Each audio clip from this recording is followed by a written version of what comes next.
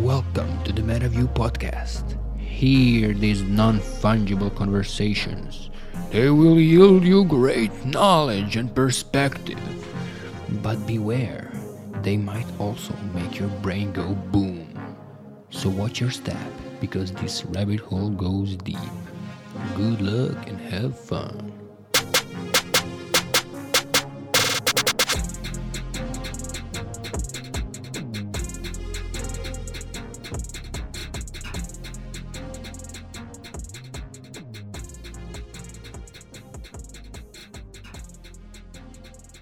Welcome, Visa, to the MetaView podcast. Hi, thanks for having me. I'm very excited to have you, but our listeners don't necessarily know you. So would you mind giving a brief intro to yourself?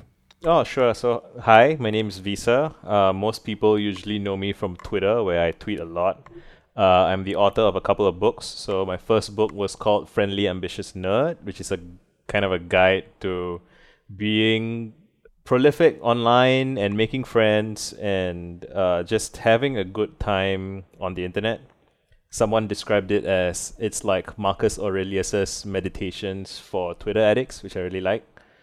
And my second book is called Introspect, and it's basically a self-help book. It's remixing Emerson, Nietzsche, Joseph Campbell. It's just kind of the self-help book that I wished someone had written for me. So yeah, I'm an author. I've written a couple of books.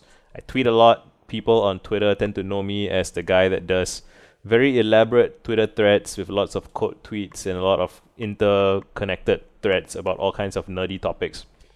And I'm always encouraging people to make friends online and to kind of try and cultivate productive, fun scenes where people can make friends and do interesting stuff together. All right, thank you.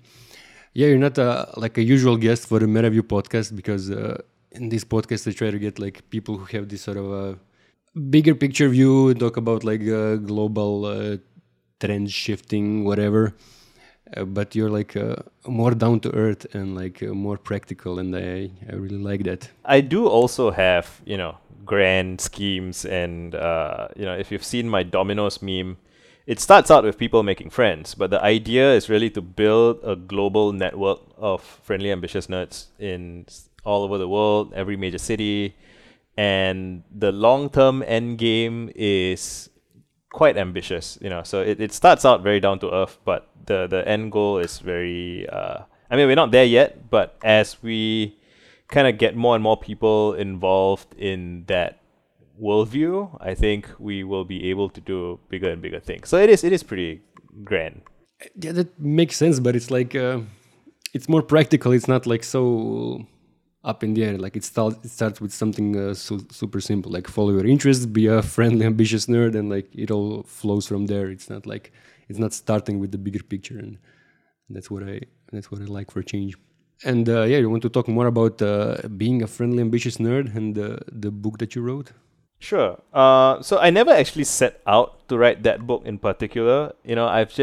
So for me, it's something that's always come very naturally. I grew up reading a lot of books in libraries, and I've always loved libraries. And when I encountered the internet, I felt that the internet was like a super library that I could publish to directly.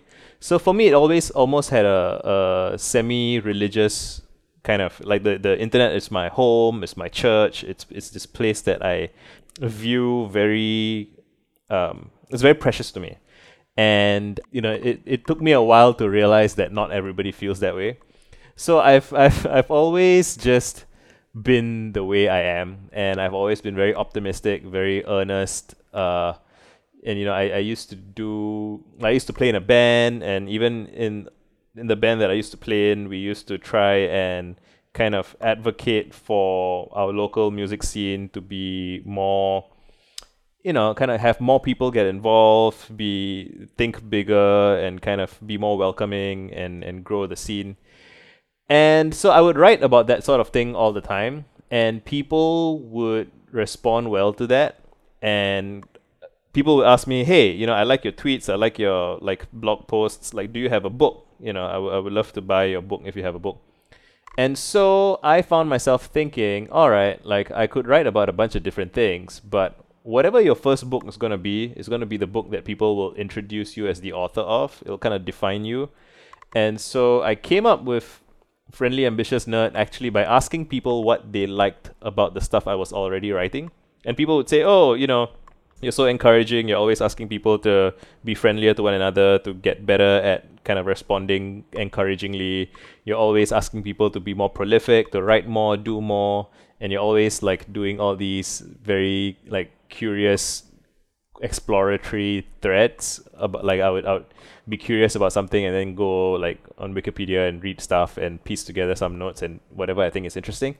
So like when I assembled all the feedback that people gave me about what they liked about my writing, I found that it's like stuff about being a better friend, stuff about being more ambitious, and stuff about being very curious. So I assembled all of that into my first book called Friendly Ambitious Nerd, and it was I just found myself having a good time on the internet, and that's not as common as I wish it were, and as I think many people would wish it were. And so so the book is really a consolidation of all of the things that I think have helped me have a good time on the internet, and I just want to help more people also have a good time on the internet. Makes sense. And then what would you recommend to the younger people, to people who like didn't experience all this, like the quote unquote old internet, but just like join straight into this internet of like one big arena, or like a few big arenas like Twitter, TikTok, whatever? I mean, you can still find people that you resonate with, that you feel like you like. If you have an exchange with someone that you thought went kind of well and you like it, like you should DM them, and you can DM them, right? You can make friends, and I think these days, like youngsters as well, they have more of a sense of like you don't need any one online identity to be your entire experience. So you can have multiple alts. Like even on Instagram, they have like Finsters, and I don't know how they do it on TikTok, but like you can have multiple accounts, and you can have like locked accounts. You can follow people that you trust and have them follow you back, and so you can kind of create these like micro clusters of relatively quiet spaces where it's not so chaotic. And I mean, I think it's a very natural human impulse to want different degrees of intimacy and exposure at different scales. So even in real life, right? Like at home we lock our doors and we have privacy for ourselves at home, and you can invite friends over if you want. And then you can go to like a cafe, which is like there's a bit more interaction, but it's still kind of limited to whoever is in the cafe. And then you can go to like a public park or a festival, or like some city square, town square. And so every one of these different spaces has different vibes and different amounts of exposure to strangers. And so my recommendation is to try and like have different scales of exposure to public or to like strangers. And then I mean, you got to ask yourself what do you want. Like, do you just want to observe what everyone else is doing? Like if that's the case, that's pretty straightforward. You don't need to do anything. But if you want to be a creator, right, if you want to talk out loud about stuff, you want to have conversations, there is a bit of a learning curve as you discover how people respond to whatever you do. That can be so for me, I went through that a long time ago, so I kind of take it for granted. But it can be disorienting and overwhelming sometimes, especially if you are getting if you said something wrong and people are mad at you or stuff like that. But it happens, and it's rarely the end of the world. And you can usually talk to more experienced people and ask them how to think about it. And usually they'll say stuff like, just take a break, come back. Like what seems urgent and chaotic in the moment, usually like in a few days everything kind of blows over. So try to relax, which I know it's not easier said than done, but it helps to, I think, to reflect on longer term cycles. So I do recommend reading like biographies of people, right? You really get a sense of how over the scale of a human lifetime, like decades come and go, right? Like entire new technologies come and go, entire new media opportunities, all kinds of things can change, and like the whole world looks different every 5 to 7 years or so. So you don't need to, as long as you're not doing anything too crazy, like you don't really need to worry that much. Right. So would you say like the a big part of both of those questions goes back to just like following your interests and like curating your experience or being a friendly nerd? Cool. And yeah, let's talk about being a friendly, ambitious nerd and like making friends online and all of that sort of stuff. How would you recommend people to start doing that? Like somebody who just got online and created their Twitter account or whatever, and like they're trying to find their place and meet people. Right. Yeah. So the first thing you should do if you just have a new Twitter account and you want to start making friends is even before you start replying to people, you should try and just dump a bunch of thoughts about whatever it is that you are interested in on your timeline, which can be a little bit, if you feel like no one is following you yet, that might seem strange, but you can just think out loud about whatever it is that you like, and you can post links to whatever you like, your favorite TV shows or your favorite, whatever's interesting to you, whatever you're curious about. The point of that, like your first 50 to 100 tweets or whatever, is so that when you then reply to other people, when they see your profile, they can make an informed decision about whether or not they want to follow you back. So like, yeah, have your first, let's say 20 to 50 tweets, or just to show that you're active and that you have some thoughts. The next important thing is to have your bio be something that signals what to expect when people are interacting with you, right? So you really want to put yourself in the shoes of someone who is looking at your profile and wondering if they should reach out, wondering if they should reply, wondering if they should be friends, right? So I recommend, listing out a couple of your interests, and you could say, expect tweets about X or reply to me about Y, right? Like give people something of an in, right? Give them I wouldn't say a script, but just give them a prompt, right? Give them an idea of, oh, if I'm curious about this person, if I want to talk to this person, here's what I can do, and they will like it. Once you have that, a bunch of tweets and a bunch of like a decent bio, and if you have like a personal website, that's great. You can link to it in your bio as well. Then after that, it's all about, I'd say, good reply game. Like follow humans, like don't follow like people with not too many followers. So I wouldn't actually recommend following someone with like tens of thousands of followers. I would recommend looking for people who follow about 1,000-ish people, some like less than 1,000 to maybe a couple of thousand, and similarly with like anywhere from dozens, a couple of hundred to a couple of thousand followers, so that you know that anything that you reply, they will likely see it. So if you're curious about like friendly, ambitious nerd Twitter, right? If you follow me on Twitter and you look at my following list, the people I'm following, a lot of them are, I tend to follow people who are good conversationalists, who like to respond encouragingly and stuff. So you can go through that list and follow interesting people. And if you reply to them with like whatever they are talking about, you just share your own perspective, share your own, like kind of, be supportive and try to be encouraging. When you do that, people will follow you back. Like, and I mean, you can't guarantee that every single person you talk to is gonna follow you back, but like if you show up repeatedly and try to be interesting or like share what you think is interesting, like from there, that's how the ball starts rolling. And once you have a couple of people following you back, then it's fun. Then now you can start to, it's kind of like logging on to Twitter becomes like going to a coffee shop where all your friends are, or like there are cool people who are interested in talking. And yeah, you can do this with any interest, right? So you can even go on Twitter search and search for whatever topics you are interested in, right? Whether it's blockchain stuff, crypto stuff, whether it's I have this Twitter thread about how to be a sword guy. Like if you decide to have an interest in swords, like weapons, like you can actually look up people. You can do a search. You can like hashtag swords and see who is posting like whatever they have, and you can just follow those people who have that same interest, and then you can just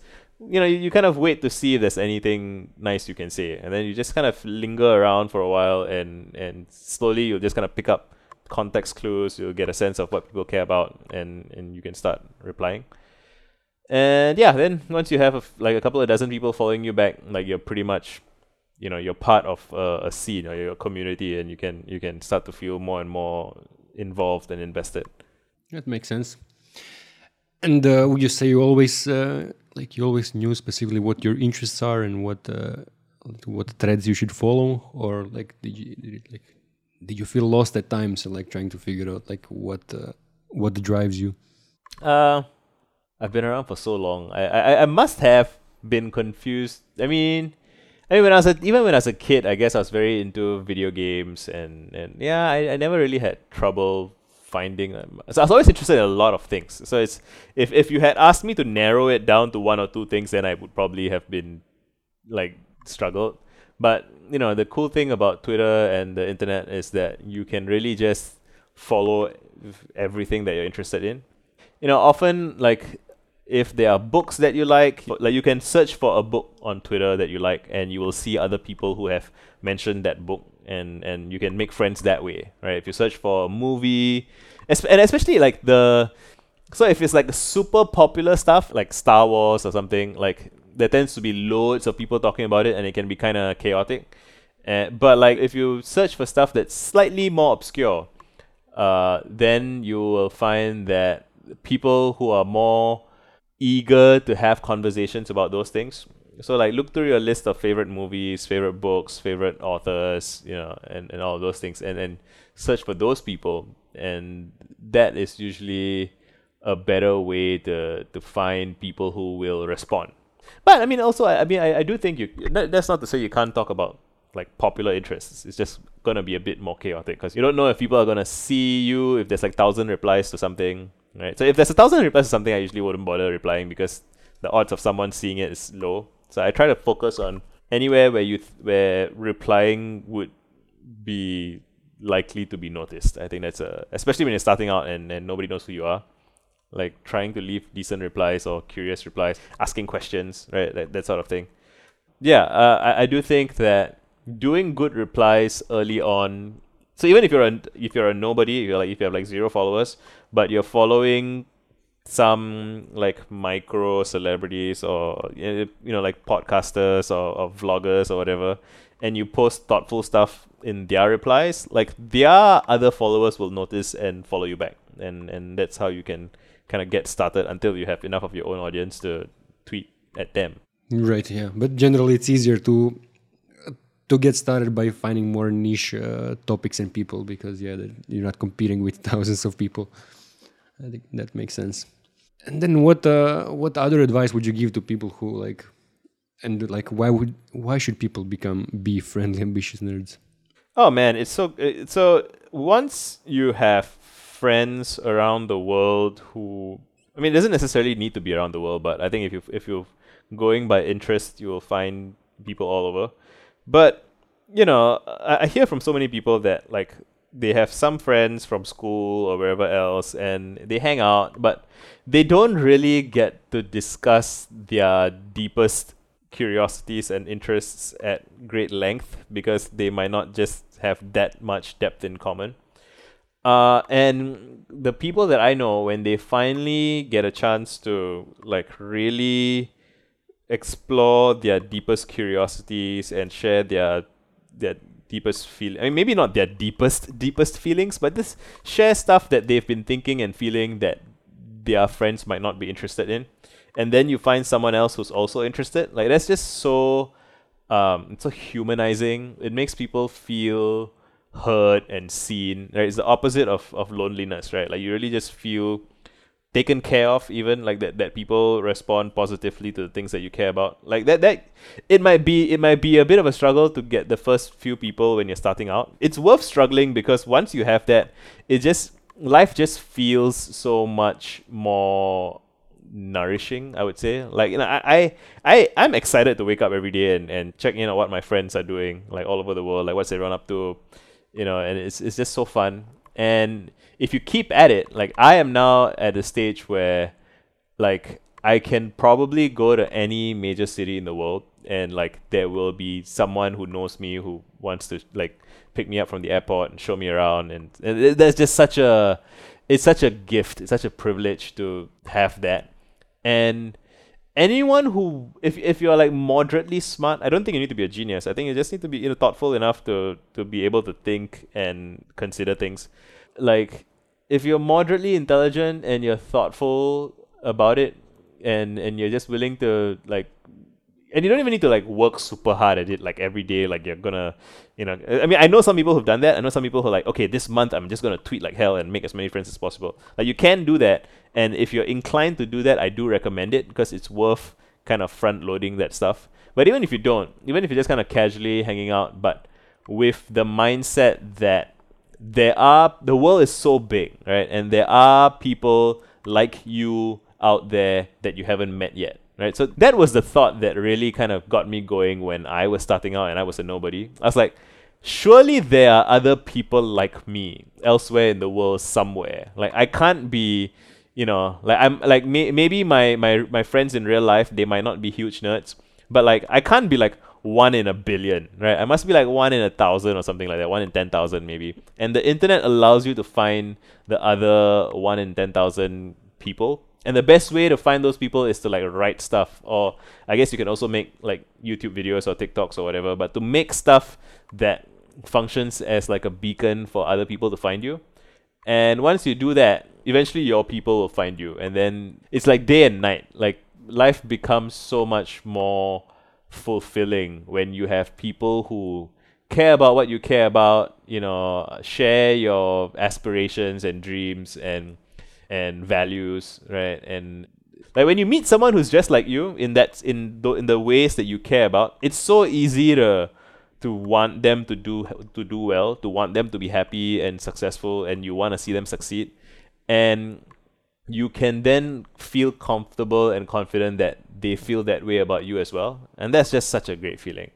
And if it's something, if there are things that you care about, if you're a writer, right, or if you make stuff, if you're an artist, if you're a musician, whatever, you find your other people, and then who are doing the same thing or doing parallel, similar things, then you can like challenge each other to do better work, right? And because you know that there's an audience, like that you have friends who are interested in what you're doing, like you actually, you want to impress each other, you want to show off and like have a good time. And so people become better at their craft by being in a scene of friends who also care about the same thing. So there's just infinite possibility once you find your people. Right, yeah, like instant friends, and like as soon as you're vibing with someone, it's like much more likely that everything will go well, like regardless of like just your own interests or like doing things together or whatever. Makes sense. And you also write about how to network as an introvert. Does any of that talk about the real world? I think that's kind of where a lot of introverts struggle the most. Networking in the real world for introverts, I mean, that's challenging. So my wife is an introvert, and so my joke is, which is true, is that if you can find one extrovert who likes you and they adopt you, right, then you can basically lean on them and ask them to like introduce you, or like you don't necessarily need to do everything yourself. So even this whole friendly ambitious nerd thing, like if someone's listening and they're like, I can't do that, that's just so much work and it's not my vibe and it's not my style, like that's also fine. Like you don't need to, I wouldn't recommend like pressuring yourself and pushing yourself to be someone that you don't feel like you are. You might be into something entirely different. Like you might want to just make stuff but not talk about it that much. And that's also fine, but like the logic of the marketplace is such that, like whatever it is, like if you have a job, right, like you need, like, and most jobs that you could have, it would involve you contributing to some effort as a collective, as a team, and then the output of that team get interfaces with something else. So it's like eventually there's a proxy to the market. So like somebody in the company or in the business like has to be the extrovert or the outgoing person who goes out and talks to customers or goes out and finds business or whatever. And the same dynamics apply where, so even if we're talking about like social lives and stuff, like if you are not an extrovert, then like, if you are not a networker, like willing to talk to lots of people, you still have to, you don't have to, but like if you don't know anyone at all and you don't talk to anyone at all, then you're gonna have a bad time, because even introverts need some social life at some point. You need a job, you need to find a partner, if unless you're aromantic, I guess. But I share all of these like how to be a good friend, how to be a networker kind of thing, so that it democratizes the skill set for anybody who wants it, but not everyone wants it. So if you don't want it, that's fine, but then you are gonna be reliant on the people who are your access to it. So, in like the traditional model of like an artist and a manager, or an artist and a record label or whatever, like they say, oh, you just make the music and then the manager and the record label take care of everything else. I do find that historically that kind of relationship can get a bit one-sided, and it can get a bit exploitative, because whoever controls the means of distribution gets to set the price, right? They get to set the terms. Like if you're relying on them, so even if it's just whoever is like holding access to the network of people that functions as a proxy of the market, like there's just so much wealth and power and value in that. So if you are an introvert, I hope you find someone that you can trust to be a proxy for you. Like I would not feel comfortable like relying on like one or two people for my social graph needs. But all mileage may vary. Every person is different. But yeah, that's how it goes. Would you say recommend more so that people not rely so much on other people, or more so that like they find the right people to rely on, like do things with friends? Yeah, we have to rely on people one way or the other, right? Like we don't grow our own food, right? Like we don't build our own infrastructure. Like to be human is to rely on other people, but the thing is to try and be smart about it, and to not end up overly reliant on someone that you don't trust, right? Or you can't. Like you want to have options at least. Right, so like even in business or whatever, right? Like whether you're buying a phone or you're using some kind of contract, you want to know that there are like competitors to the brand that you're using, so that if this doesn't work out, you can switch to the other thing, and that just keeps people more honest. And I don't know if I want to make a super strong comparison between like corporate brands and people, but even with people, it's like if you're really needy, like some of the sad things that happen in relationships, whether it's romantic relationships or like friendships and stuff, is when someone doesn't feel like they can make friends, and so they are super reliant on like the approval of some existing friend or partner.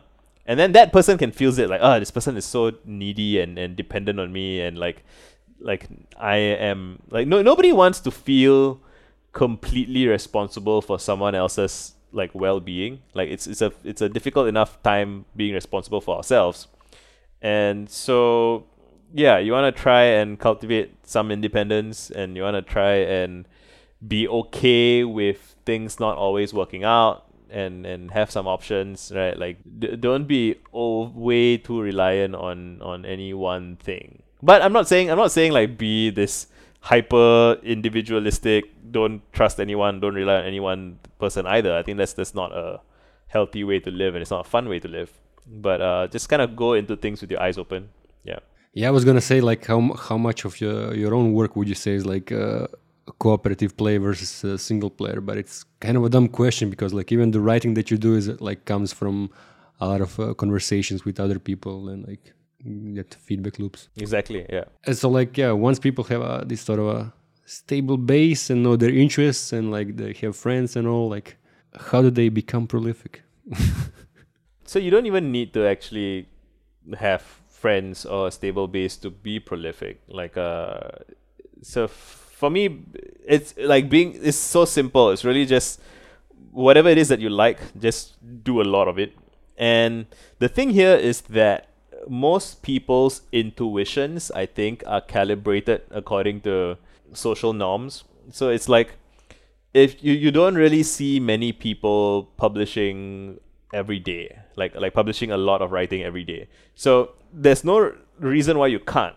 Like it's I find it helpful just to tell people that you can write a lot. Like you can write more than you think you can write, and if you want to be a good, I'm saying writing because that's my favorite thing to do, but it could be anything, right? It could be writing songs, it could be making videos, making movies, like people underestimate how much they can accomplish.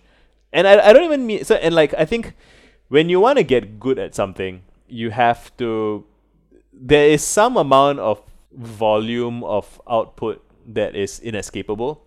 And I mean, we can get into some arguments about like, oh, how much time should you spend making each thing, or like how much review and study and like should you do as a per unit of work produced. But I would say as long as you're looking at your work with eyes open and you're trying like a best effort ish, right? Like a 60 to 70% best effort most of the time. Like you will learn things just by doing a lot of stuff. Like some people are like emotionally averse to not putting in like 110% into like, so let's say you want to become a songwriter, right? And then you're writing your first song, and then you spend like weeks and weeks on your first song because you want it to be really good. But the problem is, if you're a brand new songwriter and you're writing your first song, not only are you not good at writing songs yet, you also don't even have a strong sense of what a good song is. So you shouldn't spend too much time making your first song because it's going to be bad no matter what. So you should, instead of trying to write one good song and it's still going to be bad no matter what, you should write a few different bad songs. And once you've written like 5 to 10 bad songs, you can compare all of them and you can be like, well, what's bad about this one? Which one is the least bad? You know, what do I like more? What do I like less? What do I like about this one? You know, and then you can start experimenting and you can mess around with it. And my argument is that the faster you go through this process, the faster you will learn.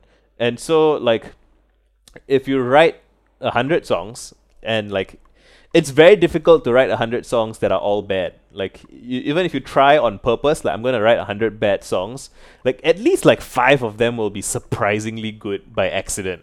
And then as long as you have some taste and you have some sensitivity, you're like, oh shit, I accidentally made a good song here. Like that's still yours. And you can then, you know, throw away the 95 songs that were bad and keep the 5 songs that are good.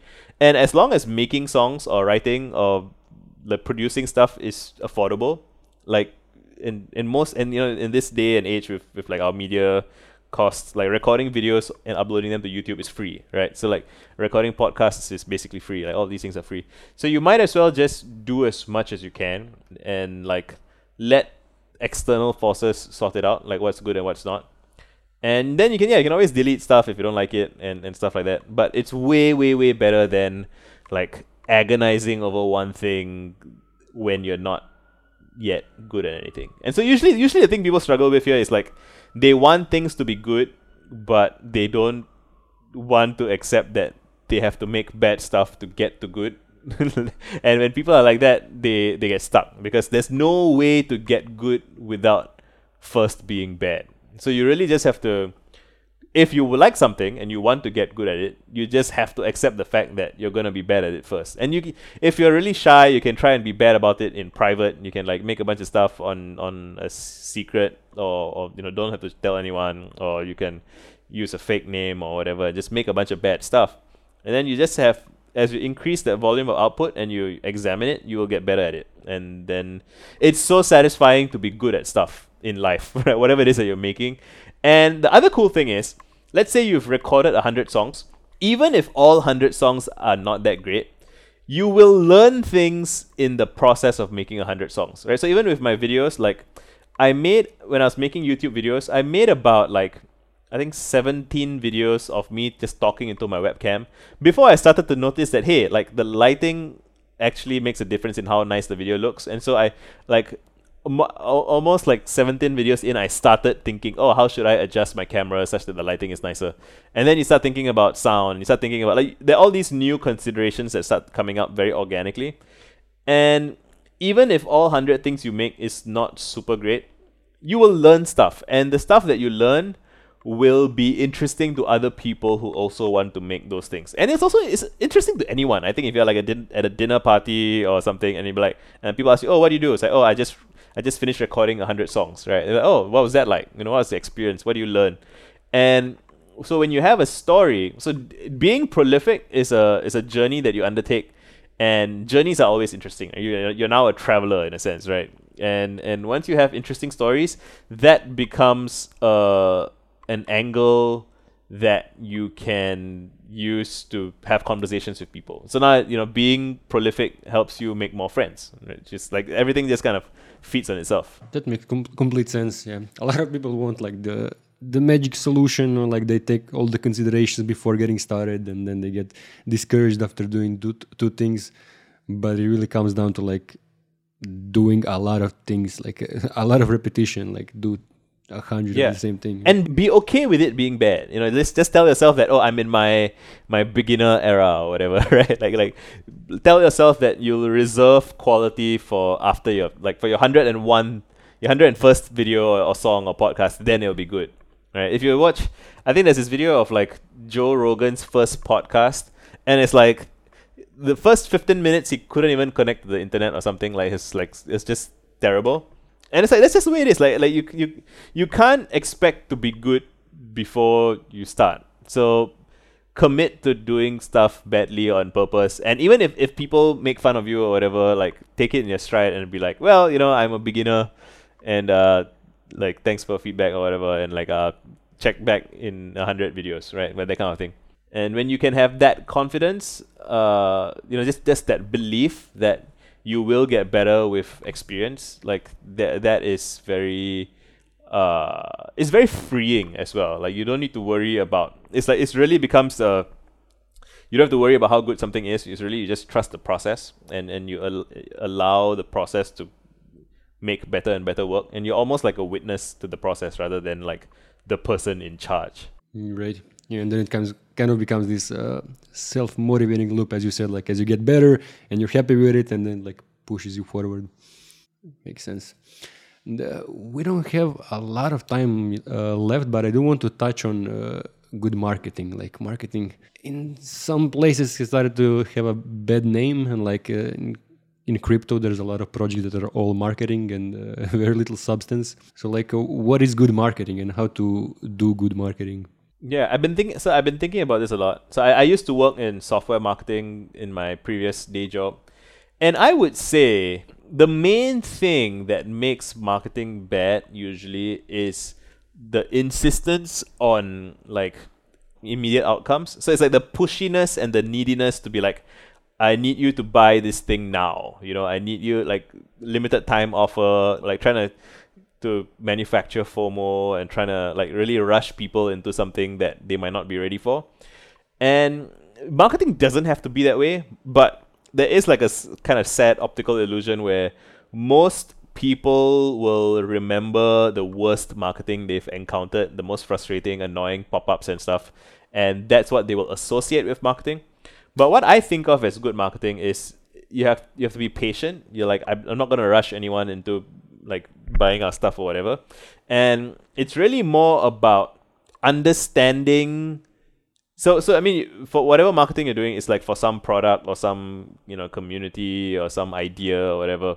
And people need, products or ideas, or like there is this idea space, right? Like, so people have problems, right? And products should be solutions to those problems.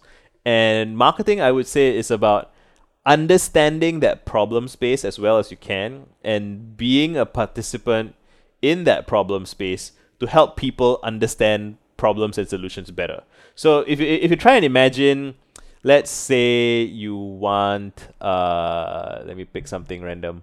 Let's say you want to buy or you think you want to play music, right? I've already brought up music earlier. So let's say you think you want to play music, but you don't really know what you want, and like you go to a music store, right, with a bunch of equipment and stuff, and imagine there's having a really great experience. Like, what is that like? Like, so there's this music technician or sales guy or whatever, and he's like, hey, how can I help you, right?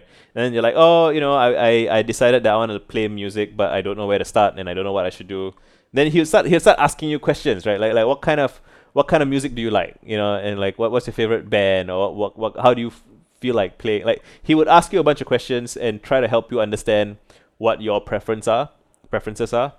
And at the end of that interaction, if he does his job well in helping you understand your own challenges well, like at the point where you decide to buy something, it's not gonna feel like he's pushing you to buy it. It's rather you should feel like you made that choice yourself, right? And you were presented with that choice, in a way that made you feel confident about what you were doing, right? And he tells you, I think this is better for that, this is better for this, blah blah blah, and assuming they're honest, right?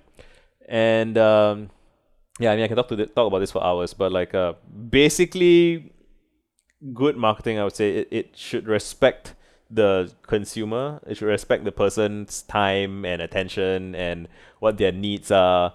And I also say, like, play long games, like life is so short and it's so tragic if you spend like your precious time on this earth like trying to scam people into buying something that's not good for them. Like, why not? I mean, maybe I'm a bit idealistic, but I've always been like this. Like, why not advocate for products that you really like, things that you think are really useful, things that you enjoy, and if it's stuff that you really care about and you think it's actually helpful to people, then you can cultivate a reputation for being actually useful to people. And that's something that the value of that really compounds over time. And I think some people just don't think very far ahead. They're just like, I got to get a job now and I got to pay the bills now and I would like, some fancy stuff now or soon. So I'm not going to think too much about this. But if you take the trouble to cultivate a reputation for being honest and for trying to help people get good deals and like in every interaction I have with anybody that works with me in any capacity, I want them to feel like they got more than their money's worth, right? And so while that might mean like there have been times where I slightly undercharge for something and so on, I don't mind, because in the long run, like everyone that you talk to who has ever worked with me will recommend like, oh yeah, working with Visa is a great idea because he's just great, And once you reach that stage, which comes from like doing a bunch of stuff that is like not necessarily immediately obviously lucrative, you do that and you have a reputation that precedes you and people want to work with you, and then at that point like you can like do whatever you want almost. I'm still some way off from that, but like I've witnessed enough people doing that I just think it's a better way to live. And it feels good. It feels good to be honest and to know that everyone who interacts with you and works with you gets a good deal and is happy for having done it. And it does take more work, but like again, if you actually care about people and you make sure that you work with people that you care about and you want like long-term healthy relationships with people, like that's the obvious way to go, right? As opposed to like, I mean, what is even the point like if you find some way to scam people and get rich quick and pump and dump or whatever, and then like in a few years, maybe you have some money, but like imagine like all your friends are also the people that did pump and dump stuff with you, and you're all kind of like, do you trust them? Like do they trust you? Like what? Right? Like at the end of the day, life is short, and you want like good people in your life. I think that's the deepest wealth. It's like real good relationships with people you trust. Right. Yeah. So it mainly comes down to like thinking short term versus a long term. Like. Yeah, I think that's a nice way to put it. Like just really, like if you want to build a company, like think about how can you make the company a great place to work, over like 10 years plus, and like people like to work there, people like trust the product, trust the customer support, the company culture. Like it's such a nice thing to do, to like build a healthy culture where people can feel happy and trust that their work will be valued and all of those things. Yeah, like so it's so much more gratifying, I think. Yeah, that makes complete sense. And then with this short term, long term, also like it reminds me of what I wanted to ask you previously. Like when you said that like you don't have to have the stable basis to become prolific at something. And then the question is like how much does being prolific correlate with happiness? And like people have this notion like if you want to be really successful at something, like you're not supposed to spend too much time socializing. You're not gonna like focus on the family, on like relationship and that sort of stuff. You just like have to like grind at what you want to be super successful at. And then there's a lot of people, it seems like, that are successful but not very happy, and you kind of it looks like you you got both. I try, yeah. So what would you recommend? I mean, each person needs to face themselves in the mirror, or go on a long walk by themselves and ask themselves really, like, what kind of life do you really want? What really makes you happy? What really fulfills you? Why do you do what you do? What do you care about? And like for me, my driving thing is I often think about what it was like when I was a kid, and I used to feel like lonely and isolated, and like I'm always thinking about the next kid like myself out there. And so I get a lot of satisfaction from helping people and trying to find the next person like myself to help. And when I get feedback from people like that, they DM me and stuff, like it makes my whole day, week, month, like to have made a positive difference to people. And maybe not everyone is motivated by that kind of thing. So it depends on, like, it's really not a contest. I think Montaigne said, like, on your deathbed, like, no clever words and no rationalization and all that will help. Like, you really come face to face with, were you proud of your life? Like, you are the final decider about whether or not you had a life that you are proud of.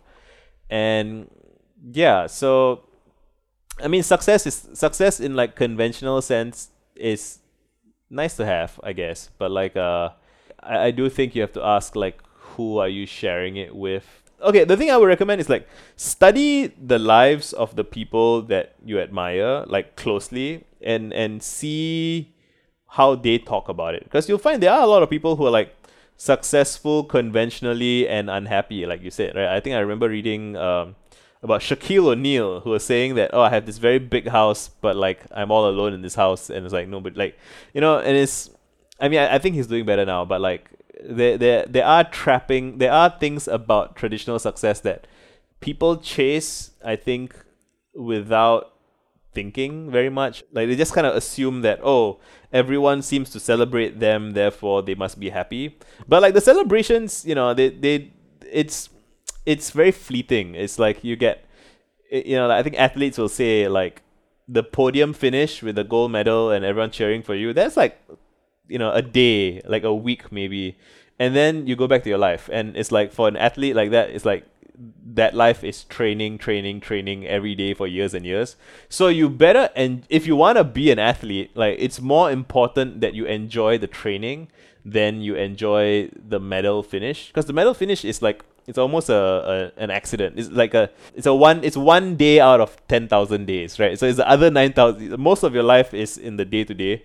So you shouldn't sacrifice most of your life for, like, one podium finish, right? Like, it should be a thing that you enjoy for its own sake. Like, you should do a thing where you enjoy the training, so that, because the podium is not guaranteed, the medal is not guaranteed, you might not get it. So at least if it's something you love and then you don't get the medal, you don't beat yourself about it, because most people are not gonna win Oscars, and most people are not gonna be president. Most people are not, like, those outcomes are very rare. So you shouldn't hold your happiness hostage based on, like, the outcome, right? Like, you should enjoy the process. And it does seem that very often the people who enjoy the process end up outperforming the people who don't anyway. So it's almost not even really a choice, right? It's like, ask yourself what you enjoy and try and spend time in that space. Yeah, that's well said. And yeah, like, even if it was common, like, people just focus so much on the highlights and, like, the very best parts, like, they see on Instagram, rather than, like, the trade-off of, like, getting to those highlights. Yeah. You talked a bit about the bigger picture of, like, what you see as the end goal of having more people be friendly, ambitious nerds. You want to talk a bit more about that? The thing about big goals is that they can be compelling. Like, I mean, so ideally they give you a big, audacious, like, bold, ambitious vision to be excited about. But the thing you want to be careful is not to be overly fixated on it, because we don't actually know the future and we can't know things for sure.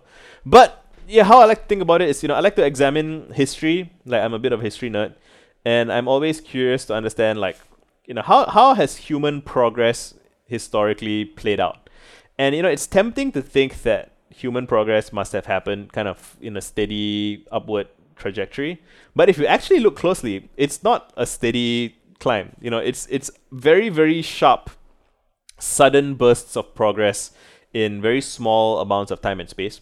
So like, during the Renaissance in Florence and Italy, during the Baghdad Golden Age when they invented algebra and chemistry, and like the Gupta Golden Age in India, they invented zero, right? There are all these different, during the Enlightenment, there's all these different clusters of space and time.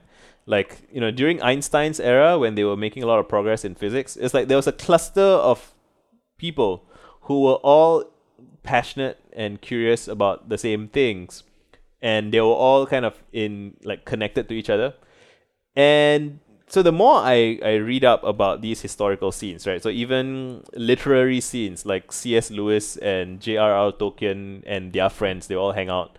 And I often find that whenever you examine greatness in any domain, you will almost always find that it was never a solo effort. There was always like a cluster of people. Like often there's like one or two people who get the lion's share of the credit and the like accolades and stuff. But there's always multiple people, so Einstein, he would hang out at Max Planck's house, and Max Planck would host house parties with his wife, and like all the physicists would come and they'll play a violin and sing and have dinner and all those things. So the idea there, if you examine enough history, it seems obvious that greatness happens when you cluster great people together. And so the vision here is to like find as many ambitious, friendly, curious people, friendly, ambitious nerds basically, in all over the world, right? Doing whatever it is that they're interested in. And then if we find 100,000 people like that all over the world, and then we can introduce them to each other based on their specific interests, and then they can challenge each other and collaborate and push each other. So earlier I was saying, like be prolific, right? Like make a lot of stuff. The easiest way to make more stuff is if you have someone else who's also making stuff and also interested in the same thing as you, and then you like race each other, right? There's this great video of Pharrell Williams and Timbaland, like the two music producers. Like they were both kind of like comparing the beats that each other made, and they both have such an encyclopedic knowledge of like the other person's beats because they're both such students of the craft, and they care so much about making great beats. And like that creative rivalry between Pharrell and Timbaland, like that, the average person listening to music on the radio might not even know who those producers are, but their rivalry shaped a lot of popular music in that like decade. And similarly, like there are all kinds of great things that happen in great scenes where a small group of people competing and collaborating with each other end up having this disproportionate outsized impact on the world, right? On first of all, I mean in their domain first of all, but like beyond it as well. There's this letter that Marshall McLuhan, he wrote to Ezra Pound in, I think it was in the 40s or 60s. I can never get the date right. But like they were talking about, hey, how do we bring together a dozen talented people in our city, like a really, really talented people, and get them to just talk and share ideas and see what happens. And it's kind of a sad letter to read because Marshall makes it sound like they know some people, but they don't really know how to coordinate them because they're all over the place and they don't know, like those people don't know each other. And I'm always thinking, man, those people didn't have Twitter, they didn't have email, they didn't have YouTube, and they didn't have the opportunity to coordinate. But we do. We have the technology, right? So it's up to us to kind of make our predecessors' dreams come true, like to connect the best people in the world with each other. It's already kind of happening, which I'm grateful for, but like I think we can accelerate it. I think we can be more deliberate in finding the best people that we know and introducing them to each other and just repeating that over and over again. And if we can get to like, 1 million of the world's most talented, most curious, most ambitious people, and we can inspire them to like challenge and inspire them to challenge and inspire each other basically, then we should see, is it possible to like kind of deliberately encourage another golden age in our lifetimes? I think it should be, and so like that's the bigger dream. Like, the bigger dream is if we get enough of the right people looking at the same things or looking at each other and challenging each other and really, like dream big. I think there's a quote from David Ogilvy where he says like strive for the company of immortals. Like don't just try to make money making money is cool, but like what's cooler is if you can like advance the species in some way, right? If you can find a new way of I'm not a scientist, so I don't think I will be making scientific innovations in my lifetime, but I do think that we can innovate on culture. So like part of this friendly ambitious nerd thing is really to cultivate this high openness, high trust culture in the commons where people are very encouraging and supportive of each other, and kind of like people don't need to feel like they should keep their head down and not make a mess and not upset anybody, and be more of like, hey, let's just have 10,000 people, 100,000 people who are just all super high functioning and encouraging and kind of like nudging each other to be the best versions of themselves. And I know that there are other people also doing other versions of this, which is great. Like we can all just like combine forces and continually like network more and more of the planet. And I just want to do my part to accelerate that as much as I can. That makes complete sense. And I think whoever wasn't convinced that they should become one should be convinced now. And especially as you touched on, like it's never been easier. Like all of these people previously, like these pockets of action, like it's been much harder to get because like you need to have people in proximity. But now it's all so connected. Like you can gather people from across the world that are interested in this niche topic. And thank you for coming on, for finding time. It's been a lot of fun. No worries, this is fun for me too. Thank you for having me.